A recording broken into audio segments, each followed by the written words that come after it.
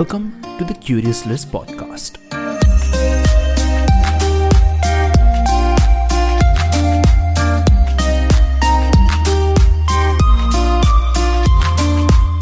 In this episode, I speak to Pooja Prabhakar, who is the CEO and managing partner at BCP Associates. A second-generation entrepreneur, Pooja has worked in two different geographies, US and India. With her engineering background and knowledge of technology, which she expertly integrated in the field of labor and employment laws, her firm has successfully rolled out enterprise programs in legal audit and advisory across several large companies in India.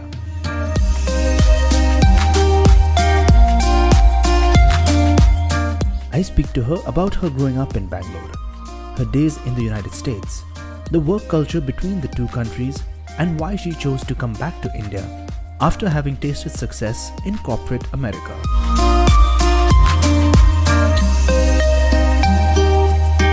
Hi Pooja, thank you so much for being part of the Curious List podcast.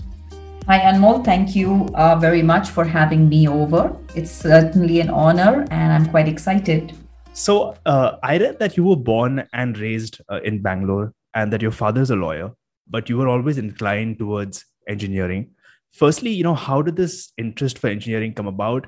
And, perhaps at that time, there were probably very few women who were, wanting to study engineering, if I'm not mistaken. So speak to me about growing up in Bangalore and about studying engineering. Sure, absolutely. So growing up in Bangalore, I think my family environment, the kind of environment that I grew up in, was something that had pretty much of a modern outlook with very strong Indian values and principles. Not conservative or traditional, and neither was it too modern. So I would say it was more in tune with the times. I was certainly lucky, growing up, we are certainly lucky and privileged to have the right exposure. So I actually went to one of the best convent schools here in Bangalore, and that's what it used to be called at that time. My father was a self-made man, a very successful lawyer, as you know, growing in stature and reputation as we were growing up. So my family and my social circle, actually, they were more business focused, my extended family, I mean. So the fact that my father was on the professional side was a distinction and differentiation in and of itself.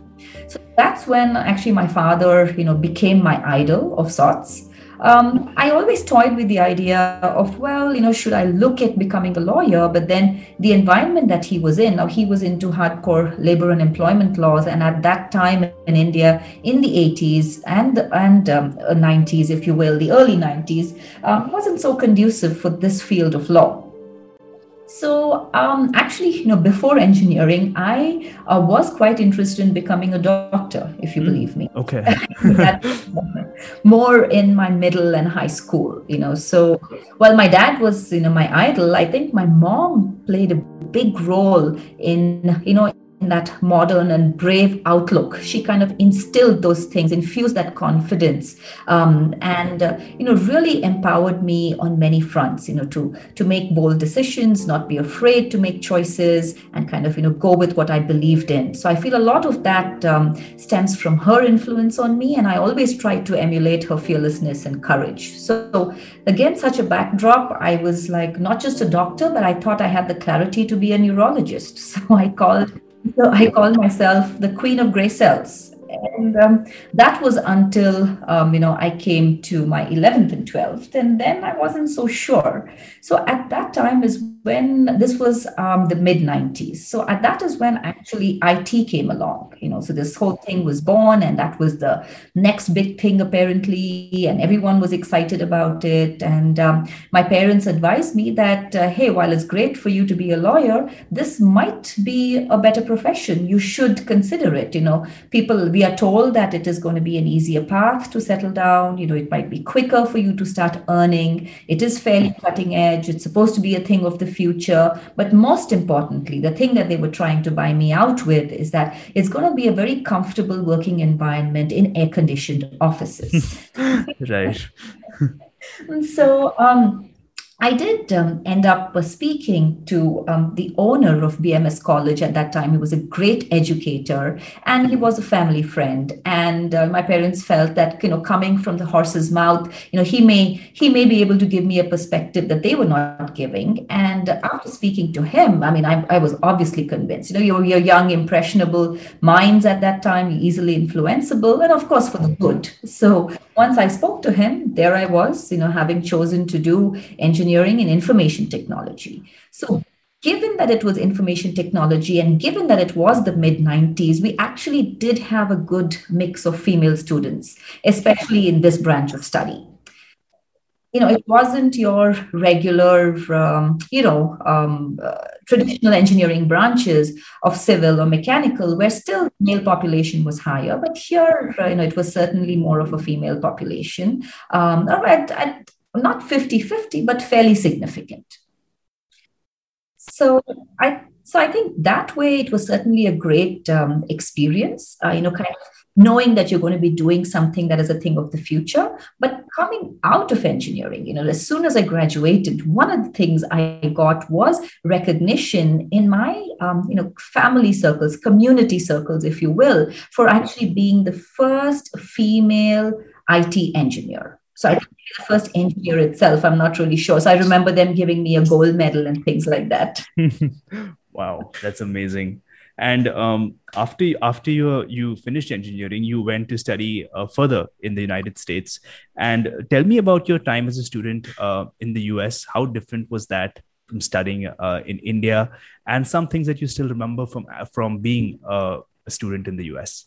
Absolutely. So, all along while I was doing my engineering, I pretty much knew that I wanted to go to the US and I wanted to pursue, a degree in management because I felt that would be a nice combination. I mean, whatever clarity I had at that time, having technology and management and kind of going into the corporate world. So, while studying itself, everybody was gearing up, and so was I. And you write your entrance exams and things like that, but I didn't go that mainstream route. So I didn't, kind of apply to all the universities, get all my visas and admissions and things like that, and then go. I actually went through marriage. Oh, okay.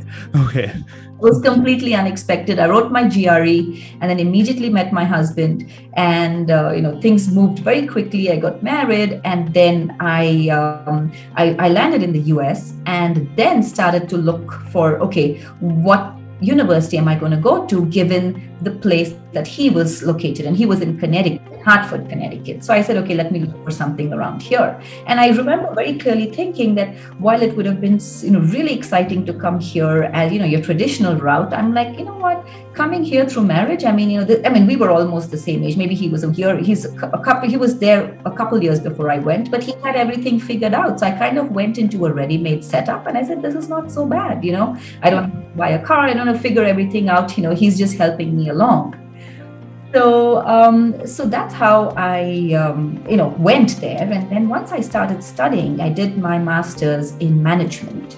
And, obviously, the approach to studying or imparting teaching there is very, very different. It's a very solution-oriented approach. It's an application-based approach as opposed to, theoretical that was prevalent in India at the time. Of course, now India also, there are a lot of changes in the way, education is approached. But at the time, it was fairly theoretical. And, my mindset there was more, to be kind of a significant fish in a lesser known sea, as opposed to an insignificant fish in a famed ocean, if you will. Right. So I had the option of going to Yale. It was also in the vicinity. But then I came across this, master's program in a university called the Central Connecticut State University. And it was an MIS degree. It was a multidisciplinary master's, which was actually fairly new at that time, as a concept itself.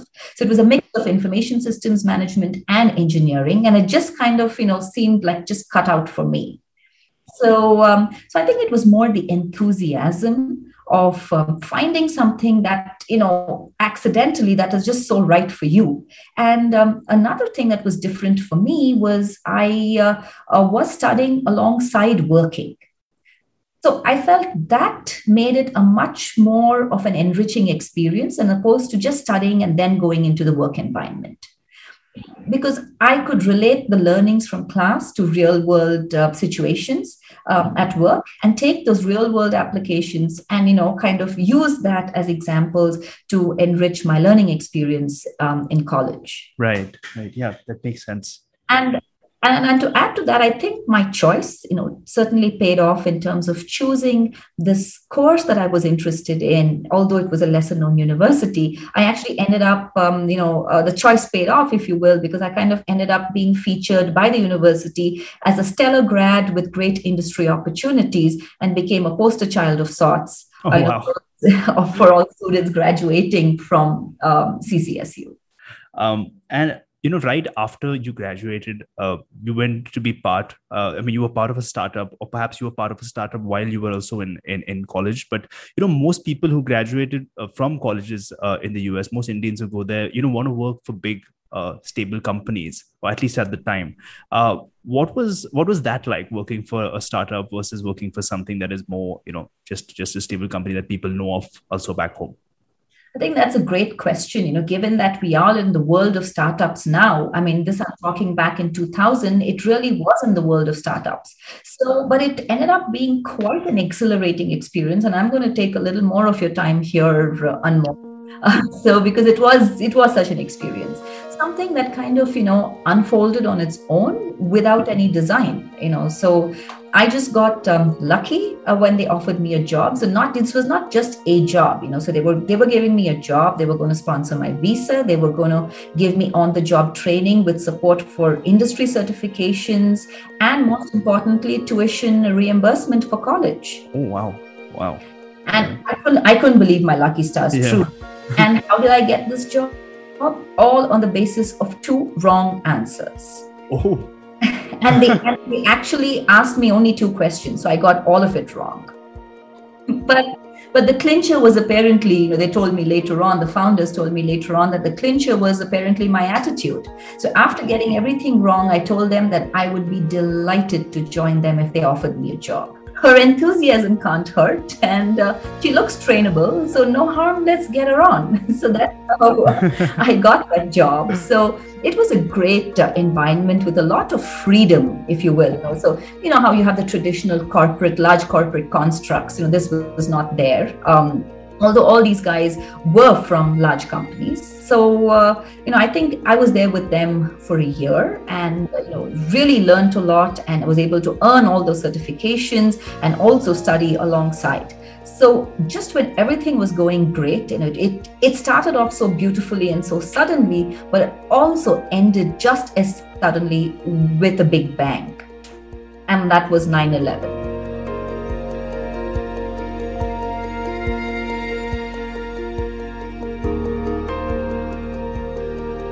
Exactly 1 year of my joining, 9/11 happened, and actually 9/11 happens to be my birthday as well. Oh. So we had a big party planned at lunch that day. It was a Friday, I clearly remember. And I think there were 2 or 3 of us with 9/11 birthday. So for a small office or a small company of 20-25 people, it was, 3 people having birthdays on the same day was a big thing. So we were all excited and everything. We all came in the morning, and we had barely settled down. And that's it, we just started watching it live on TV, and it was unfolding in front of us. And one thing that all of us knew, our faces were ashen, because the one thing we all knew was that we will not have jobs anymore, and this company is not going to exist anymore. Why? Because our biggest clients were in the World Trade Center. We were catering to a very niche, set of clientele, basically reinsurance companies, rich reinsurance companies that were actually housed in the World Trade Center. So we actually just watched our clients died. We just watched our personal futures crumble in front of our eyes. And I actually had a lot more to lose. Actually, both my husband and I were in the same company at that time, because our visas were with this company. So while the experience was great, it also was that, I just kind of lost my first job just like that. So I think overall, that was quite an exhilarating experience. And then, of course, from there, I moved on to other jobs. Right, right. After 2001, you did work for multiple Fortune 50 companies, but after rising up this ladder, you came back to India and you joined the family law firm. What was that decision like? Especially because you were married there, your husband was working there as well. So, what was that decision like for you? Again, that was a very exciting phase, so you're kind of, doing these things, not knowing what the future will hold, but you have that strong desire to do something beyond what there is. So from my startup, I was lucky enough to get a job in a large insurance company, one of the Fortune 50 companies, and then I moved around a couple of companies. So you're right, I climbed the ladder, I tasted corporate success, I even basked in it for some time. But I always felt a little boxed in. I felt like I wanted a larger playing field. I felt like the world was larger than the confines of, a single corporation.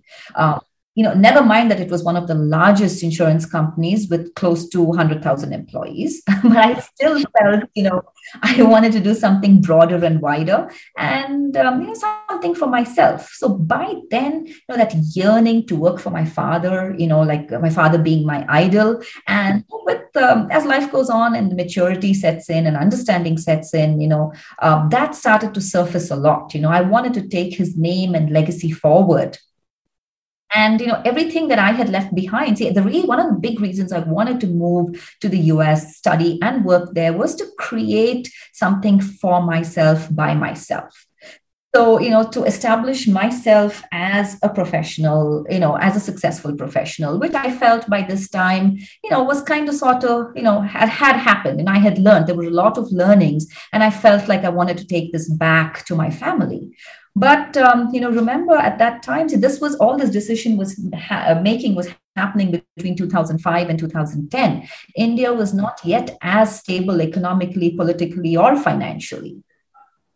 So, and, my child was going to a great school. My husband had a great job. I had a great job and everything was going fine. So now, how do you disrupt everything and start from scratch? But I had always espoused this philosophy of, kind of going out on top.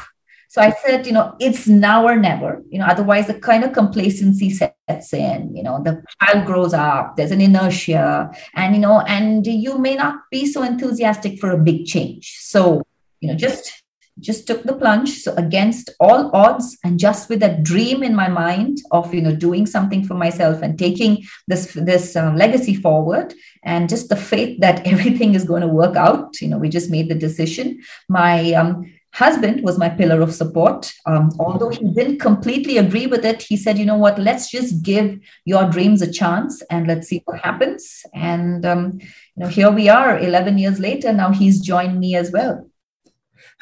So I wanted to ask you about, being a family-owned business. Usually family-owned businesses, now perhaps they do, a lot of family-owned businesses also run like corporate companies. But when you came back, what was that like for you? And how different is it working in India compared to the US? Great. I think that's a very, very pertinent question. And, and I think that's true at any time. It doesn't have to be then or now, and 10 years from now. Also, this may be relevant. So for me, it was, changes on many fronts. Now, I was coming from the US to India. Now, I never led my adult life in India. All my adulthood, early career, and all that maturity, all that had come in the US. So I really didn't know what India is like for a working professional. Secondly, I had a technology background, an engineering background. And, while I had done some work that is relevant to the audit firm that I eventually took over and created, it was coming into the legal domain. So I'm coming from an educational base of technology, having worked in an insurance industry into the legal domain. So it was changes on many fronts. And of course, it was Fortune 50 America to really small business India. So, and to your point, yes, it wasn't structured like a corporate, like a company would, because this was, this was a law firm. And one of the first things that had to happen was bridging the gap. So bridging the gap between what the law firm was offering to our corporate consumers. So I think, fortunately, the career in the US, 10 years had kind of prepared the ground for me. Audit was my forte. And, my father had a small, not so significant audit firm that he was running off the side of his desk. It was casual, not too structured, all of 3 employees and no consistent revenue. So he saw, obviously my father de-risked. He's a smart man, which is why he is where he is. And he said, well, it's my daughter. I have no idea if she's capable or not. She has done something in the US. Yes, she's, earned some accolades and things like that, but I'm not risking anything. And so he kind of gave me this small thing and said, okay, do what you want. I run it to the ground. It wouldn't affect him. I made it successful. It's good for all. So I think that's how I started. I didn't have anything to lose. I had already given up everything. So I just kind of, went for it and tried to bring in whatever I had learned from that work culture and those corporate constructs into what we were offering here. Now, there's a significant difference, at least then, between the US and India, especially in the working system. The US runs on process and methodology. Now, they have figured it out. Process and system is king. I feel everyone bows down to that, which is why things can run itself. It's not too people dependent. The construct kind of, prevails and dictates a lot of the operations. Now, India, more casual, so it still has its mix of both. Of course, now in 2020, 2021, we have more of the process methodology technology, but back in 2010, it wasn't the same. So adjusting to that was a big challenge, but most importantly, I kind of adopted the modus operandi of just kind of going with the flow and bringing about change wherever I could. So now, remember, I also had a free hand. I could do what I wanted. So I was able to very quickly introduce all of the process methodology and technology into what we were doing. And that kind of made a difference to our clients who started to, eventually lap it up.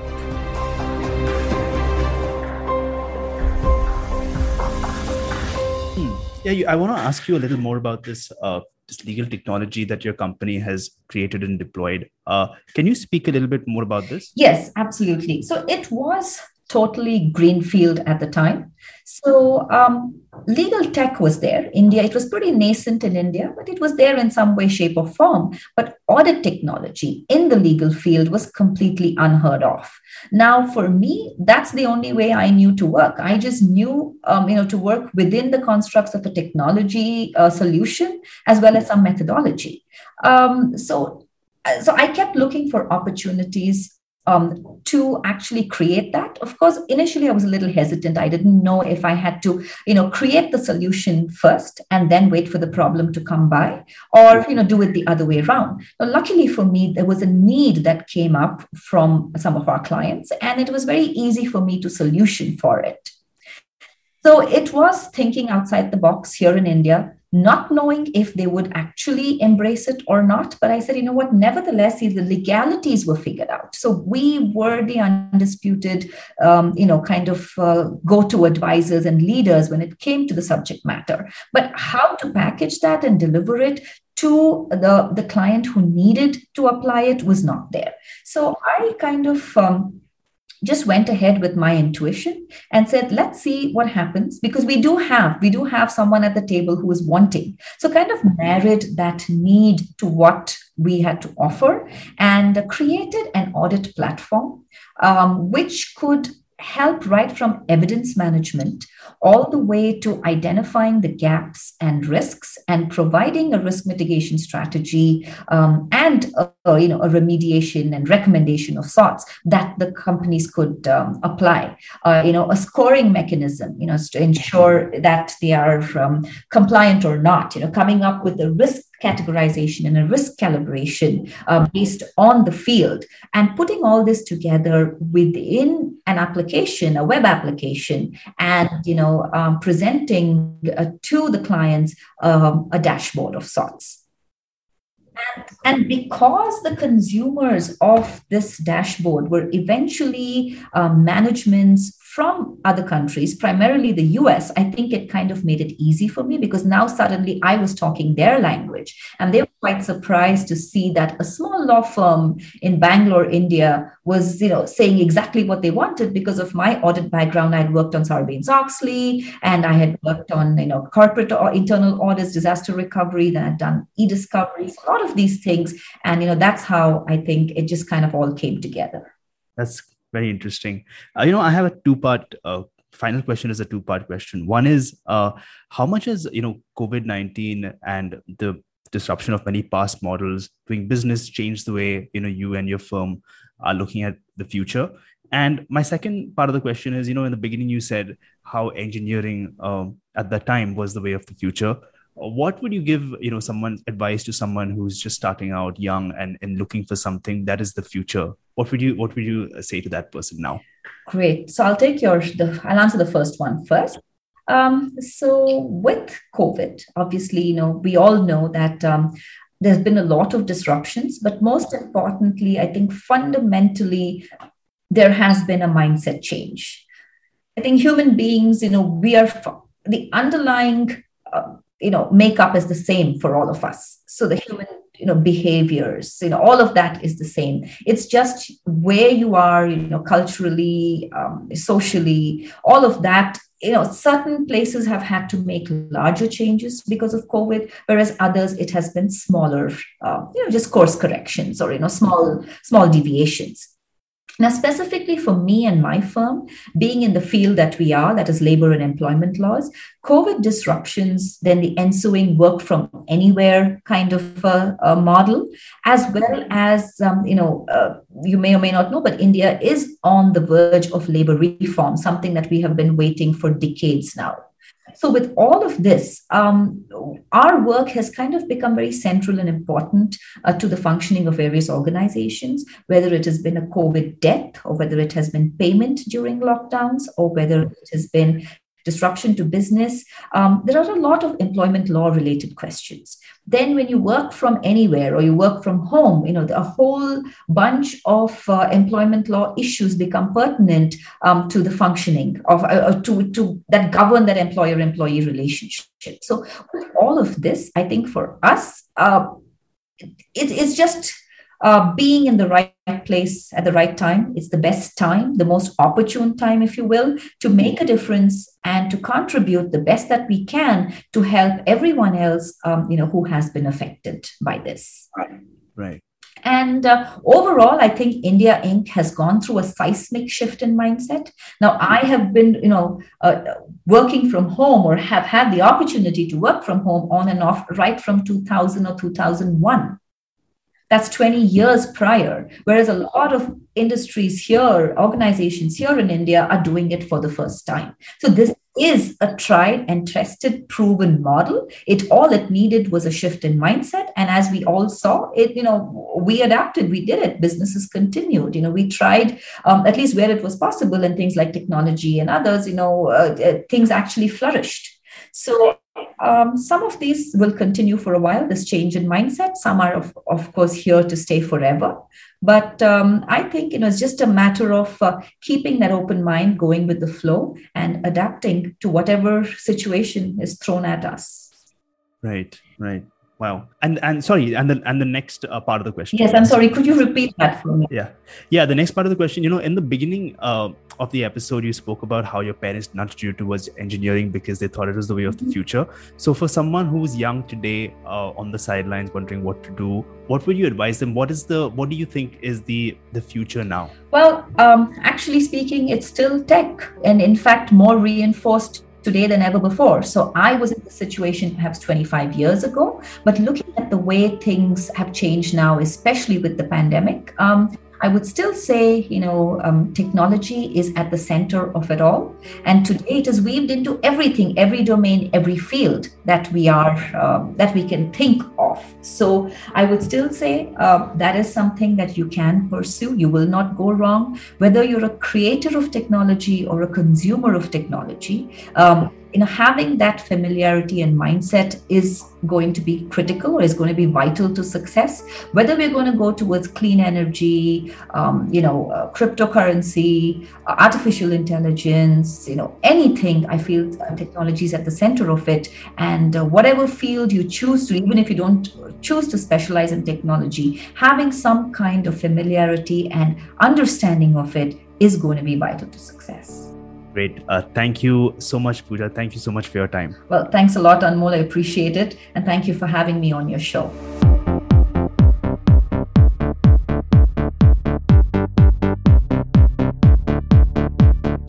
Thanks for listening to this episode of the Curious List podcast. This podcast is hosted by me, Anmol Karnik, and is produced by Curious List, with music by Sanjeel Malik.